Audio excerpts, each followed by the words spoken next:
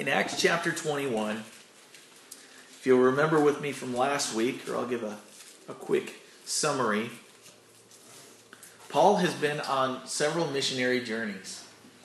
And this last time, he's been all the way to present-day Greece and north of there in the Eastern Bloc Europe area by Philippi. And as he's traveled all the way back from the southern tip of Greece there in Corinth, he's traveled in what I would call the planes, trains, and automobiles. The plane, isn't it called Planes, Trains, and Automobiles? The movie with the guy, you guys know what I'm talking about. Anyway, so he's making this Planes, Trains, and Automobiles trip back from Corinth. And as he's on the way, I say that because he goes in several modes of transportation. He walks, he takes boats, his life is threatened. He stops and stays with individuals that he's impacted over his years on missionary trips.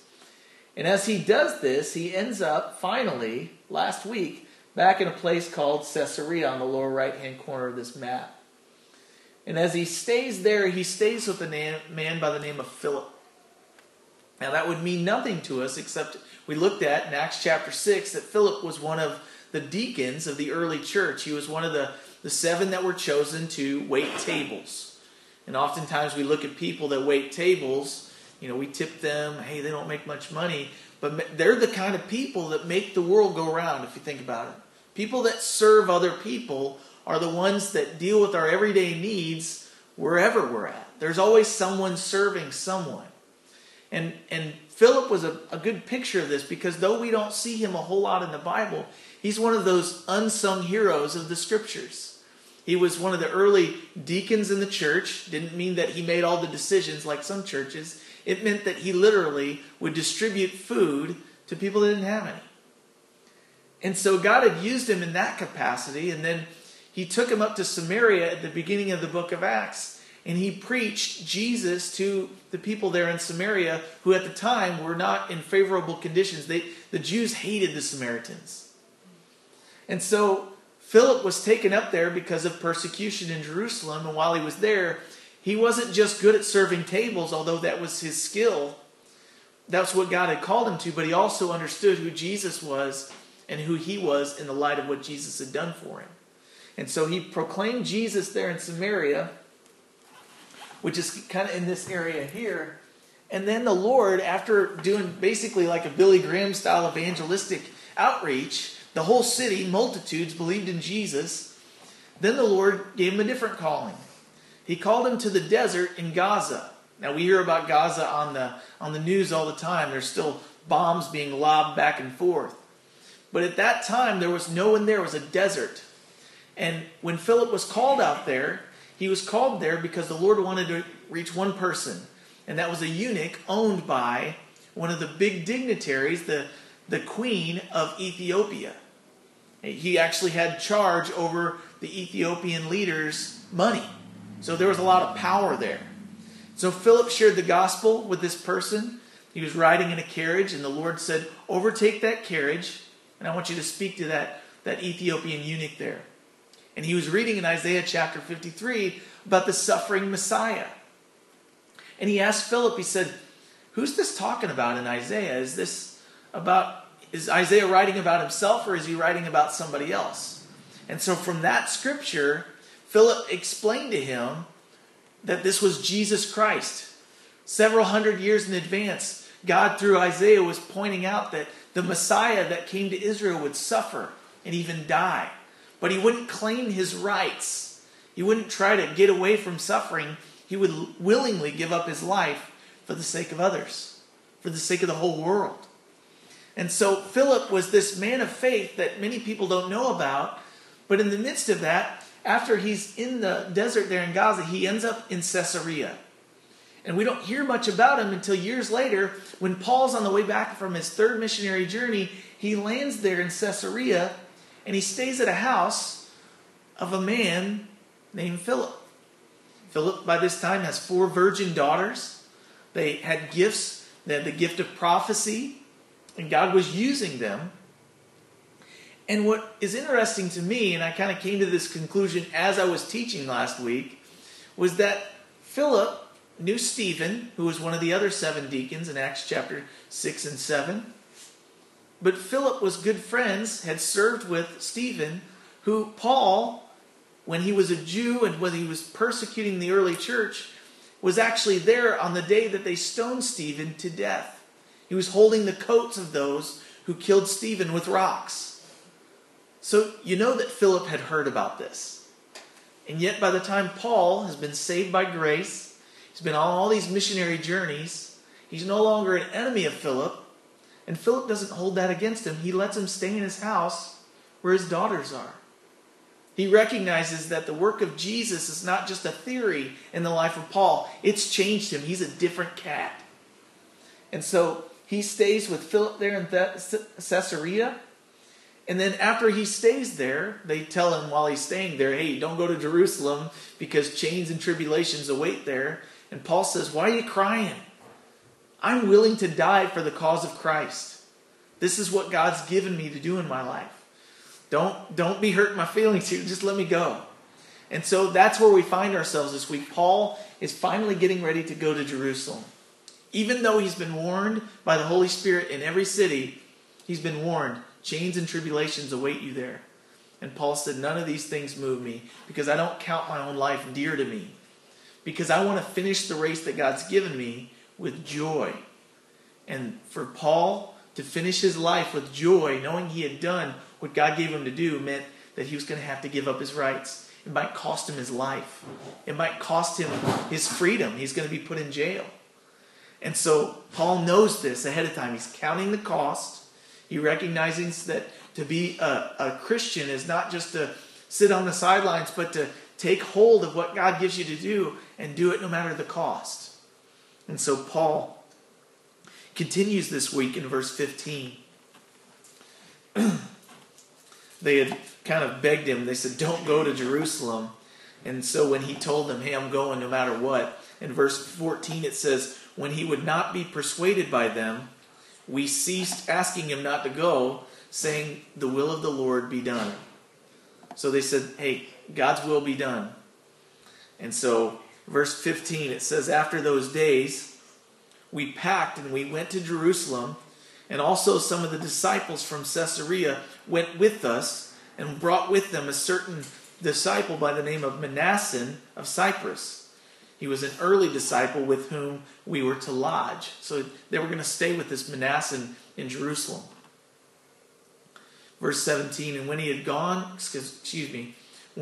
to Jerusalem, the brethren received us gladly. So on the following day, Paul went in with us to James, and all the elders were present. And when he had greeted them, he told in detail those things which God had done among the Gentiles through his ministry. So Paul finally, after tons of time of travel, says that from the time of Passover all the way to the day of Pentecost, he finally gets there. And when he gets there, it says, the brethren, the Christians there, received him with gladness. And then the day after they arrived, they actually went to speak to the leader of the Jerusalem church. Now, there are some churches that believe that Peter was the first leader of the Christian church, that he was the first pope. But just with the cursory reading of the book of Acts, the first leader of the church there in Jerusalem, it seems, was James, the writer of the Epistle of James. He was the half-brother of Jesus. The half-brother of Jesus that didn't even believe Jesus was Messiah until he died. James, he's the leader of the first church. So I reject that Peter was the first pope or even the first leader of the church. It seems to me that James was. So on the following day, Paul went in with us to James, and the elders were present. So all of the church leadership of the Jerusalem church were there. And when he had greeted them, he told in detail those things which God had done among the Gentiles through his ministry. So he shares with them, here's all the things that God has done. But he doesn't just share with them what God has done in ministry, but he shares the fruit of it.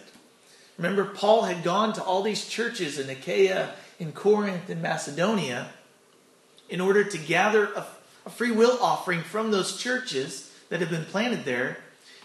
He was bringing money back because the church in Jerusalem didn't have anything.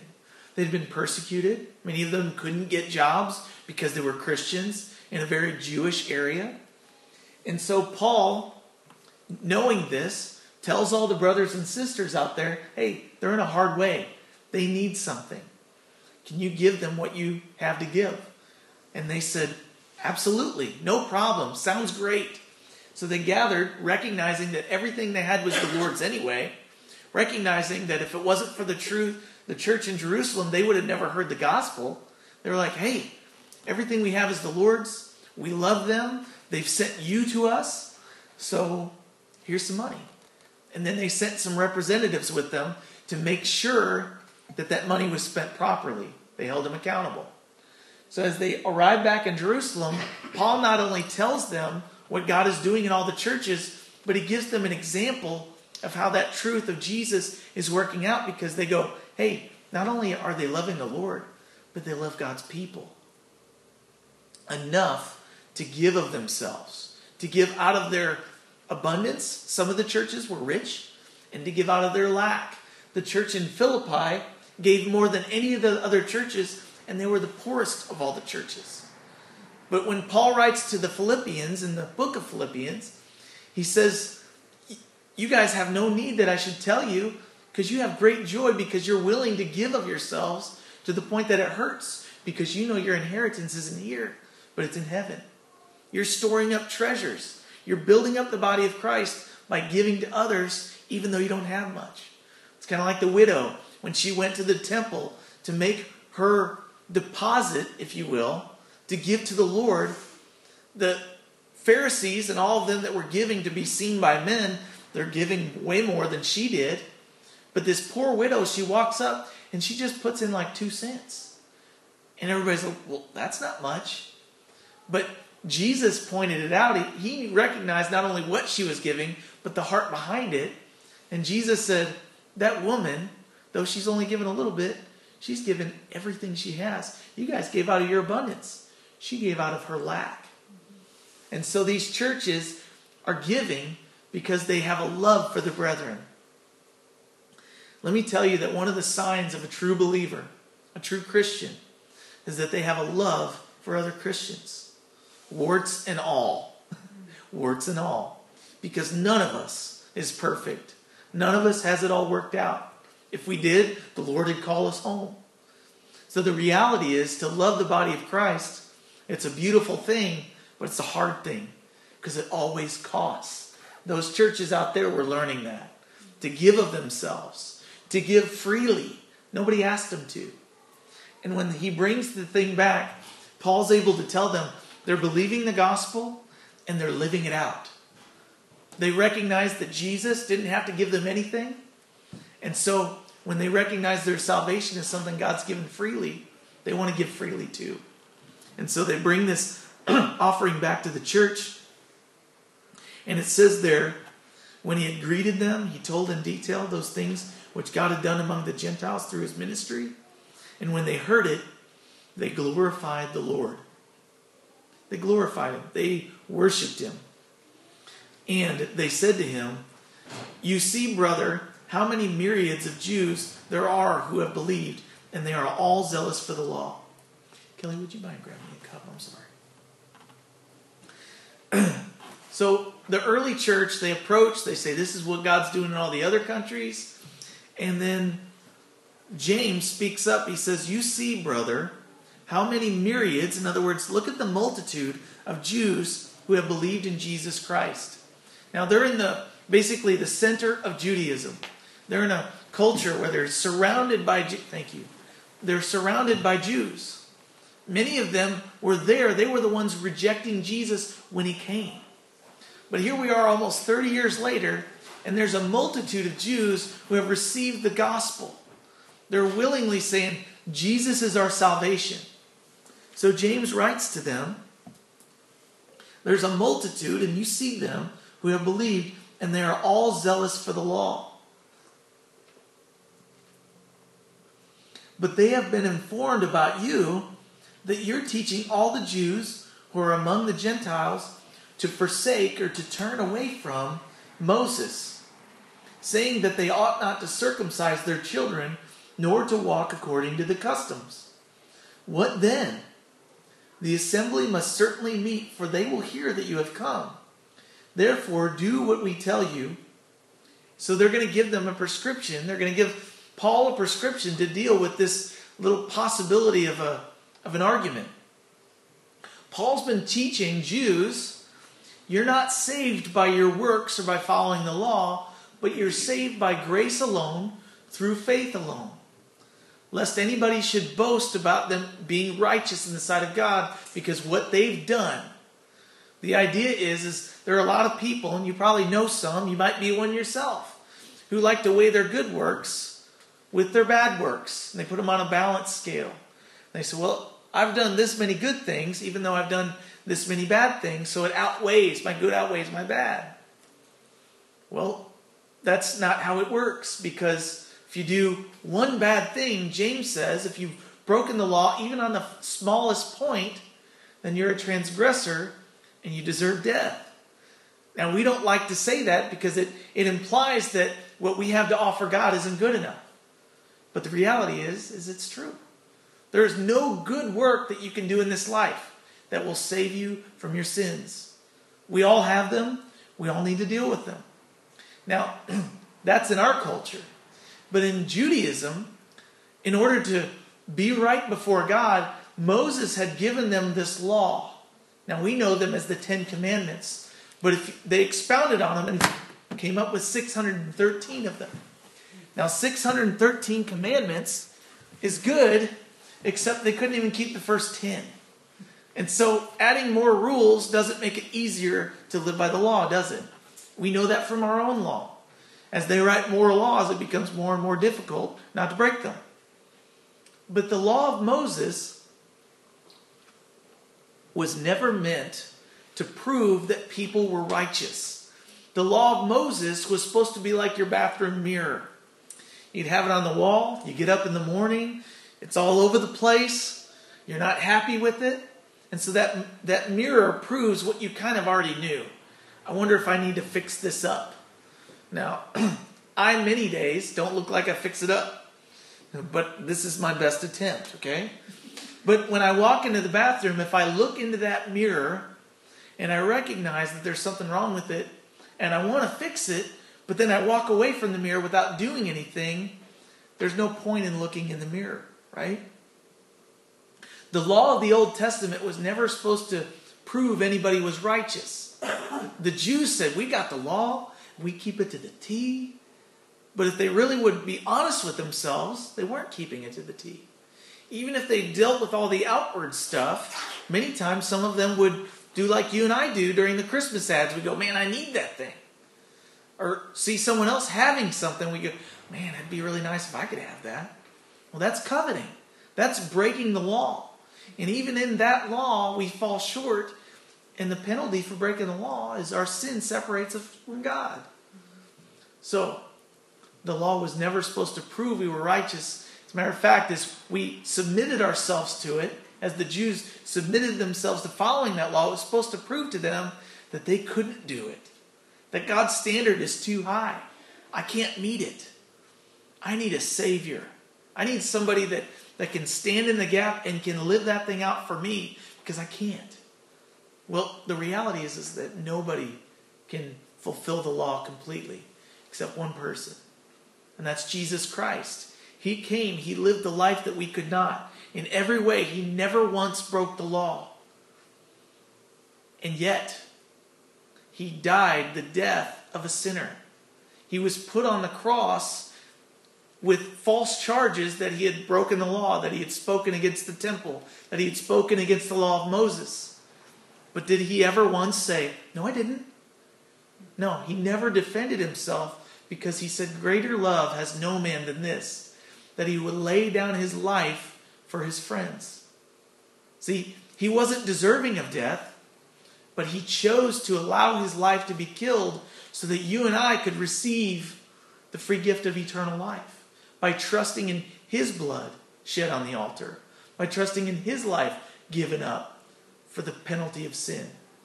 So we, by faith, put our trust in him. We no longer have to do all these good works to earn our salvation. We're freed up to do whatever we want to worship God. But here's the reality. When you realize how much you've been forgiven, nobody has to tell you to try to please God. You want to. Has anybody ever done something super nice for you? And you can't help but want to go, hey, I want to do something nice for you now. Well, how much more so when Jesus Christ dies for us, not deserving it? And so Paul, recognizing this, he's been teaching the Jews, you don't have to live by the law anymore. If you don't want to circumcise your kids, whatever. That doesn't get you to heaven anyway. What gets you to heaven is faith in the Son of Jesus, the Son of God, Jesus Christ. You no longer have to do anything. You'll want to if you recognize what he's done. So Paul, they give him an ultimatum. They say, hey, there's lots of Jews here that think that you're telling everybody not to follow the traditions anymore. And they're a little bit bothered by that. So what are you going to do? Well, we've got an idea that might settle the rift between you and the Jews. If you will do this one thing. So he gives it to them in 23. He says, therefore, do what we tell you. There it is. Here's what he tells them. He says, we have 4 men who have taken a vow. Take them and be purified with them and pay their expenses so that they may shave their heads and that all may know that those things of which they were informed concerning you are nothing, but that you yourself also walk accordingly and keep the law. But concerning the Gentiles who believe, we have written and decided that they should observe no such thing except that they should keep themselves from things offered to idols, from blood, from eating things that were strangled to death, and from sexual immorality. So he says, here's what you can do. These Jews, they think that you're teaching against the things that they're doing.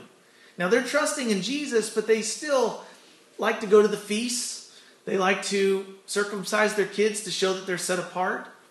So in order to make a concession, we don't want you to deny Jesus. We want you to go into the temple. There's these 4 guys that have taken a Nazirite vow, and they're doing it not because they have to, but because they want to. So to kind of bridge the gap a little bit, why don't you pay their expenses to make this vow? Okay, so that makes no sense to us because we come from a culture. What do you mean you're taking a vow? Aren't we not supposed to make a vow before God? Let our yes be yes and our no be no? What they're doing is a Nazirite vow. There were people in the Old Testament that had done this.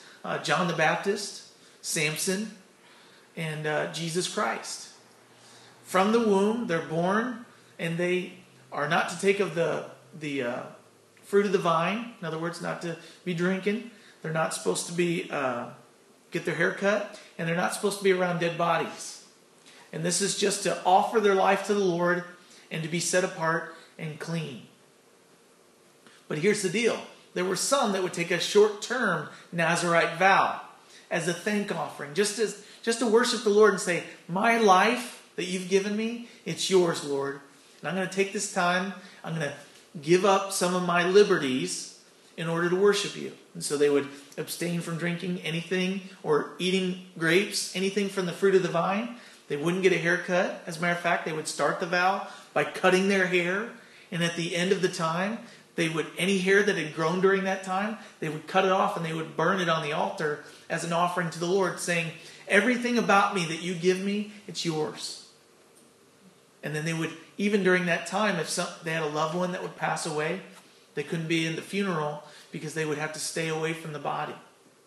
They were just saying, Lord, I trust you with everything. It was just a way to worship God. Paul had just taken one of these vows on his second missionary journey. He was just thankful for all the ways that God had blessed him and kept him alive because he had been stoned even near death, and many believe that he was stoned to death. And so these men have taken this vow. He's saying, just prove that you're not speaking against the law of Moses. Pay these guys offering. Well, at the end of this Nazirite vow, it wasn't just about cutting your hair and burning it, but you would also make an offering before the Lord, a sacrifice of a There were certain animals they would sacrifice. There were certain grains they would sacrifice. But in order to do that, you're basically burning any food you might have. Well, these men are all from Jerusalem. They don't have a lot of extra. So they didn't have what it took financially to pay for stuff to just burn it. They needed it for food. He's saying, so just pay for their offering. Pay the fee so that they can offer to the Lord that which they desire to do, even though they don't have it. And Paul does it. Now, he's been teaching everyone, you don't have to live by the law to be saved. But he does it for these men to prove not so much that you are saved by your works, but to prove that he's willing to give up his rights in order that some of them might see that he serves the Lord and he's willing to give up his own rights to kind of bridge the gap. I hope that makes sense, but Paul's not exercising his liberty in order to stumble somebody that's kind of used to their traditions, but he's kind of laying down his normal rights to say, okay, I'll do that for the sake of love. Does that make sense? So he says, and then it says there in verse 25 through verse 25 that they're not calling the Gentiles to start living by the law, but these are just Jewish men that are doing it that believe in Jesus. So while he's doing this, we need to keep in consideration 1 Corinthians chapter 9, because I believe that this is Paul's heart behind making this concession. In 1 Corinthians chapter 9, verse 19, Paul writes there to the Corinthian church. He says, "For though I am free from all men," in other words, I'm the Lord's, I don't have to answer to anybody. "Though I am free from all men, I have made myself a servant to all, that I might win the more. And to the Jews I became as a Jew, that I might win the Jews. To those who are under the law as under the law, that I might win those who are under the law.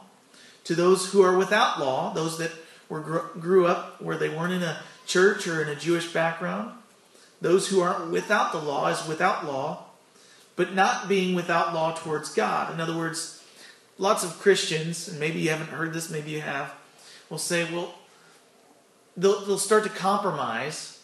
And you'll ask them, like, hey, why are you hanging out in these certain places that are obviously sinful? And they're saying, well, I'm just becoming all things to all men so that they'll know Jesus.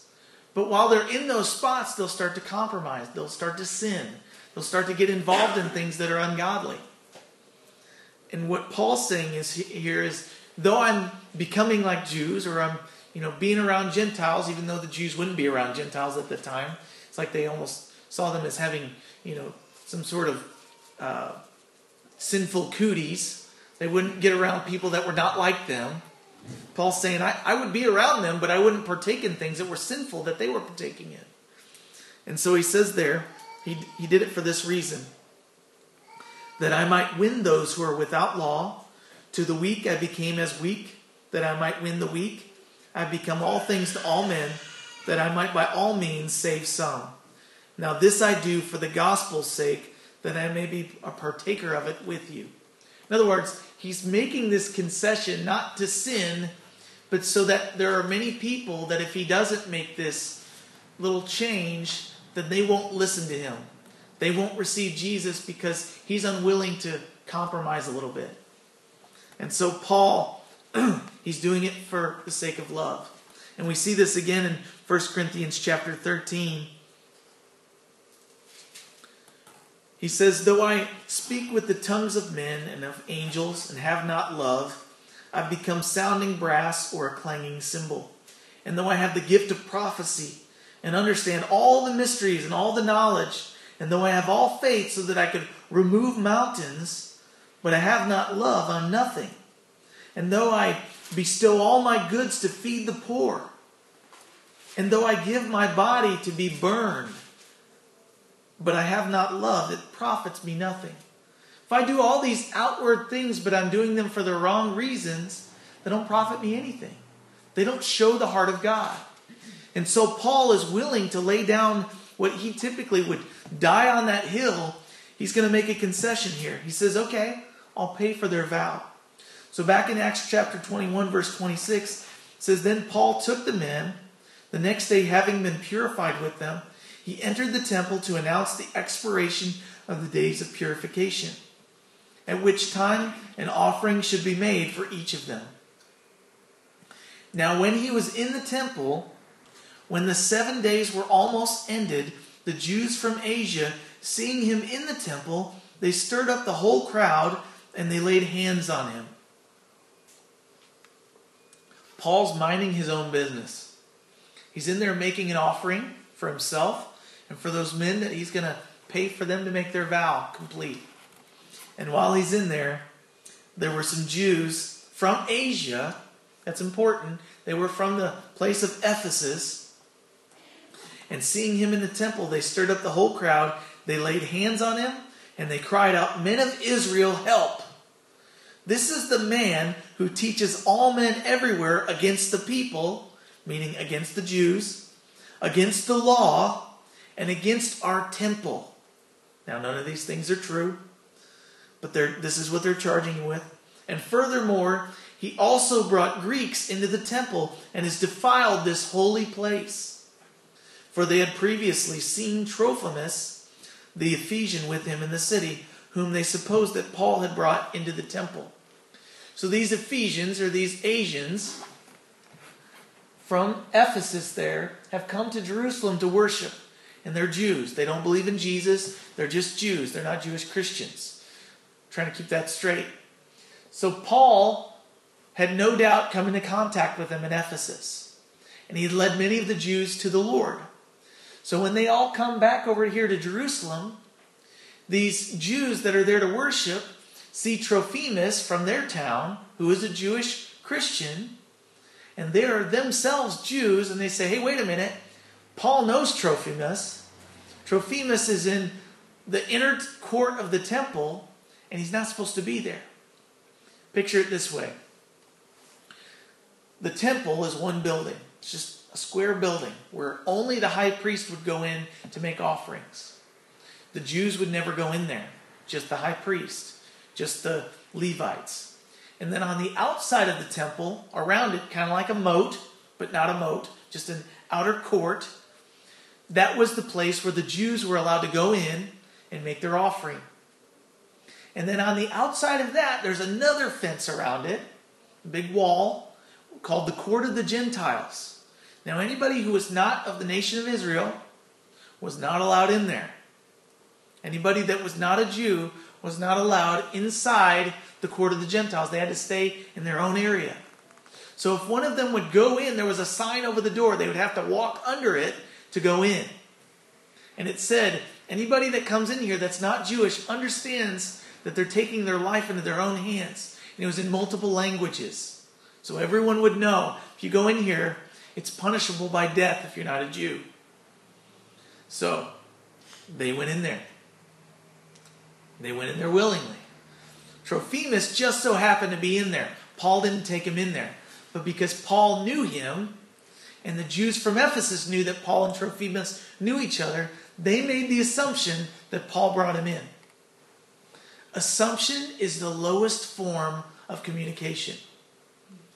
You've heard the phrase about assuming, and I won't say it. But the reality is many times, because we make assumptions about people we know well, people we know that we know what they're thinking or what they're doing or why they did something, we make assumptions, and then because of those assumptions, we try to put them to death. Now, we may not try to kill them, but we will try to assassinate their character. We'll start talking about it. Assumption is the worst form of communication because it's not communication. We need to be careful about that. But Paul, they make assumptions about him, and because of that, he gets chained. When the 7 days were almost ended, the Jews from Asia, they chained him up, or they started to beat him. They saw that he had brought a Greek, or they assumed he brought a Greek, into the temple. And they had previously seen Trophimus the Ephesian with him in the city, whom they supposed, they didn't know, they supposed that Paul had brought him into the temple. And all the city was disturbed, and the people ran together. They seized Paul And they dragged him out of the temple, and immediately they shut the doors. Now, as they were seeking to kill him, news came to the commander of the garrison that all Jerusalem was in an uproar. Now, this commander worked for Caesar. He was there, these soldiers were there to keep the peace. And they would send more soldiers in during the time of these feasts in order to keep the peace. So this commander sees the uproar, and he sends in soldiers. And it says there, in verse 32, he immediately took soldiers, the commander, and centurions, and he ran down to them. And when they saw the commander and the soldiers, they stopped beating Paul. In other words, just their presence there kept Paul from being beat any further. And then the commander came near. They took him, and they commanded him to be bound with 2 chains. And he asked who he was and what he had done. And some of the multitude, they cried one thing, and some another. In other words, just like Jesus, when he was bound, taken into Jerusalem, put to trial, what happened? They started to accuse him of things that weren't true, and none of their stories lined up. They were trying to accuse Jesus, just like they're trying to accuse Paul, and while they did that, none of their stories matched up. That's kind of the mob mentality. So Paul here is being accused. They put him in chains, which kind of fulfills the prophecy that Agabus said in the beginning of this chapter. If you go to Jerusalem, chains await you. You're going to be chained. You're going to go through trials and tribulation. Paul, knowing this, was okay with that. He saw it coming. Well, the Lord saw it coming and warned him. So, when he could not ascertain, meaning the commander, he couldn't tell the truth because of the tumult or the chaos, he commanded him to be taken into the barracks. And when he reached the stairs, he had to be carried by the soldiers because of the violence of the mob. For the multitude of the people followed after him, crying out, "Away with him!" So, just like Jesus, Paul is in Jerusalem, and it's not going well for him. His life is being threatened. They want him dead. They don't want him in jail. They want him dead. So, verse 37, as Paul was about to be led into the barracks, he said to the commander, "May I speak to you?" Paul's not saying, "Hey, let me go." He's saying, "Can I talk with you for a minute?" So this Roman soldier, this commander, he replied, he said, "Can you speak Greek?" Now, what in the world? What do you mean, can I speak Greek? What does that have to do with anything? Well, he's asking him this because this thing that Paul's going through has happened before in Jerusalem. There was a man, an Egyptian, who some time ago stirred up a rebellion, and he led 4,000 assassins out into the wilderness. They had come into Jerusalem to the Temple Mount and said, "Hey, we're going to take over." So when the commanders of the garrison came out, they gathered them all together, these assassins, but the leader got away. So they're making the assumption, this is the guy that we couldn't catch before, and he's back. So they said, "Can you speak Greek?" Because that guy could speak Greek. And Paul responds, he says, "I'm a Jew from Tarsus, Cilicia," which was the region, "a citizen of no mean city." Now that word doesn't mean an angry or a mean person or a mean city. It means an average city. He says, "I'm a Jew from Tarsus in Cilicia, a citizen of no average city, and I implore you, permit me to speak to the people." So he's, number one, telling them, I'm not who you think I am. And number two, he's telling them, without really telling them, I'm a citizen of Rome. You just chained me up, and I'm a citizen. You never even checked into it. See, these guys can go to jail themselves for chaining a citizen of Rome. They have rights. Paul never once said, "Let me go, I got rights." What he did was he said, "Can I speak to you?" And then he said, "Can I speak to the people?" Verse 39, Paul said, "I'm a Jew from Tarsus, of no mean city, and I implore you, let me speak to the people." Let me speak to them. Now, I wonder if the commander was like, "Do something. Get them to settle down. What in the world? What did you do?" And I'm assuming that he made the assumption that if this man spoke and cleared the air, that the chaos would stop. Now we'll find out later that it didn't. It actually kind of made it worse. So verse 40, when he had given him permission, Paul stood on the stairs and he motioned with his hand to the people. And when there was a great silence, he spoke to them in the Hebrew language. Paul stood up.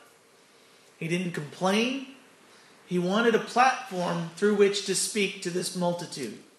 He wanted to clear the air, and he wants to give his testimony. See, these Jews are aggravated with Paul because Paul loved the Jews, but he also loved the Gentiles. Now, they were fine with him loving them, but to love the Gentiles was kind of like spitting in their face. So they were tired of it. So they wanted to get rid of Paul. And Paul basically says, let me speak to you for a minute. See, Paul knew that when he went into Jerusalem, that he was going to be chained. But he also knew that God had called him to preach the gospel of Jesus Christ, the love of God for the world. And so Paul didn't care that it might cost him to get chained up. He saw his chains, his being put in captivity, as an opportunity or a footstool, a soapbox, if you will. Hey, if I'm going to be chained, I might as well use it for God. And in Philippians chapter 1, he actually expresses this heart. Go to Philippians and then we'll close on this note.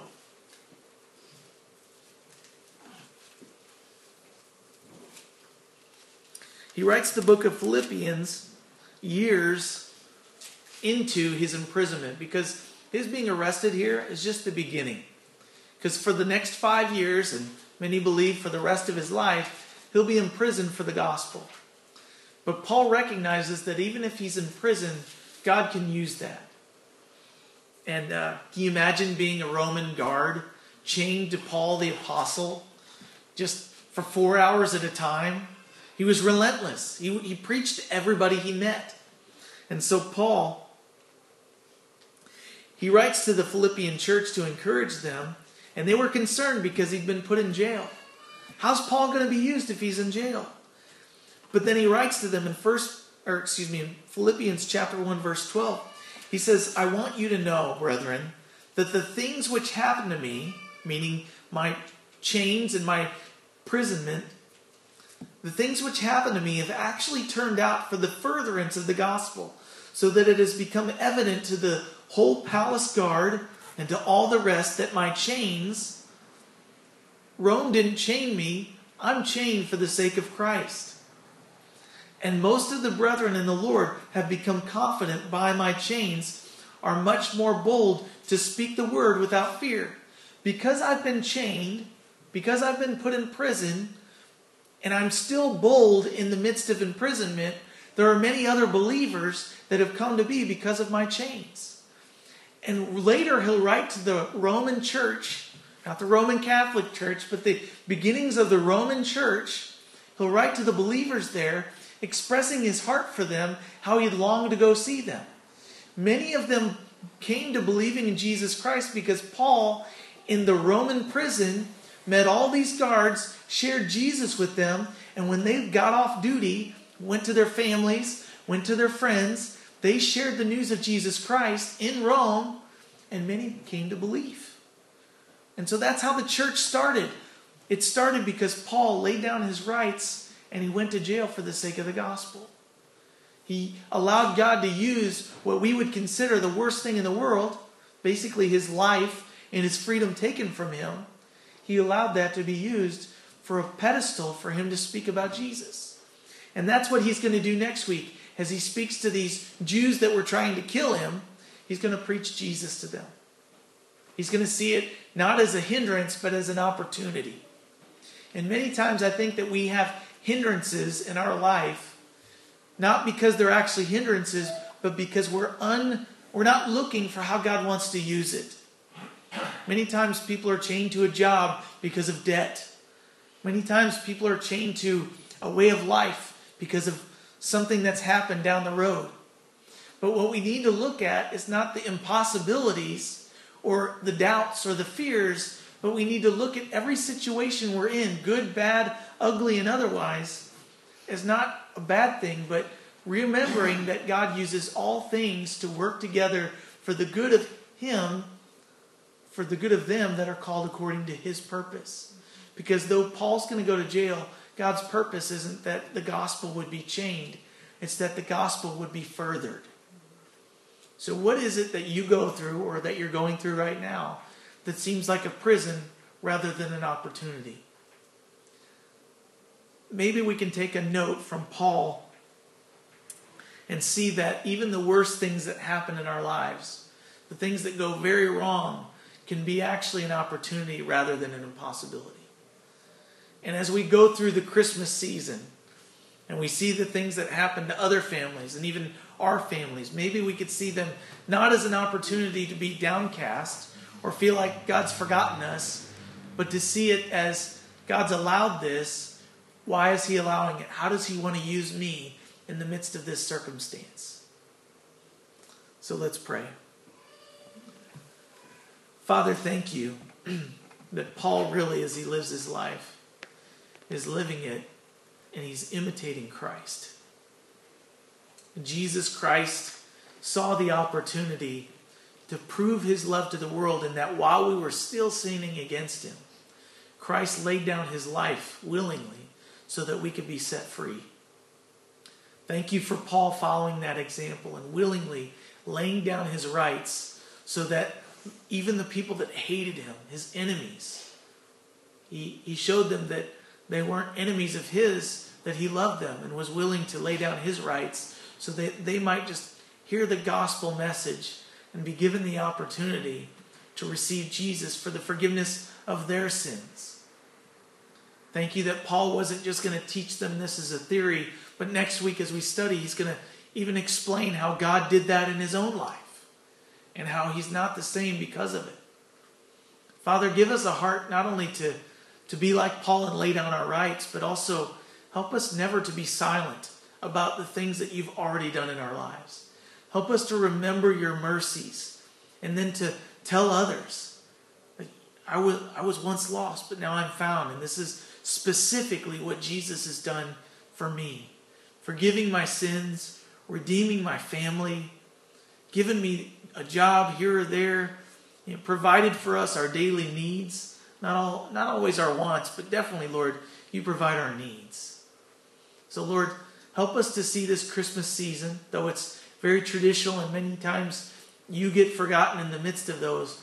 Lord, help us to point other people that maybe don't know really what it's about. Help us to point them to you. Help us to take advantage of the family gatherings. Help us to take advantage of the having to work overtime on the holidays if that's the case. Help us to tell people that our hope is not in our tradition. It's not in our perfect situations, but our hope is that Jesus Christ is our Lord, and anything that comes into our life has been allowed by you, Lord. So, Lord, show us what you want to use these circumstances for. And, Lord, in the midst of that, help us to give you the honor and the glory that you're due. We love you, Lord. We thank you for Paul's example. Help us to be an example and an inspiration to others. In Jesus' name, amen.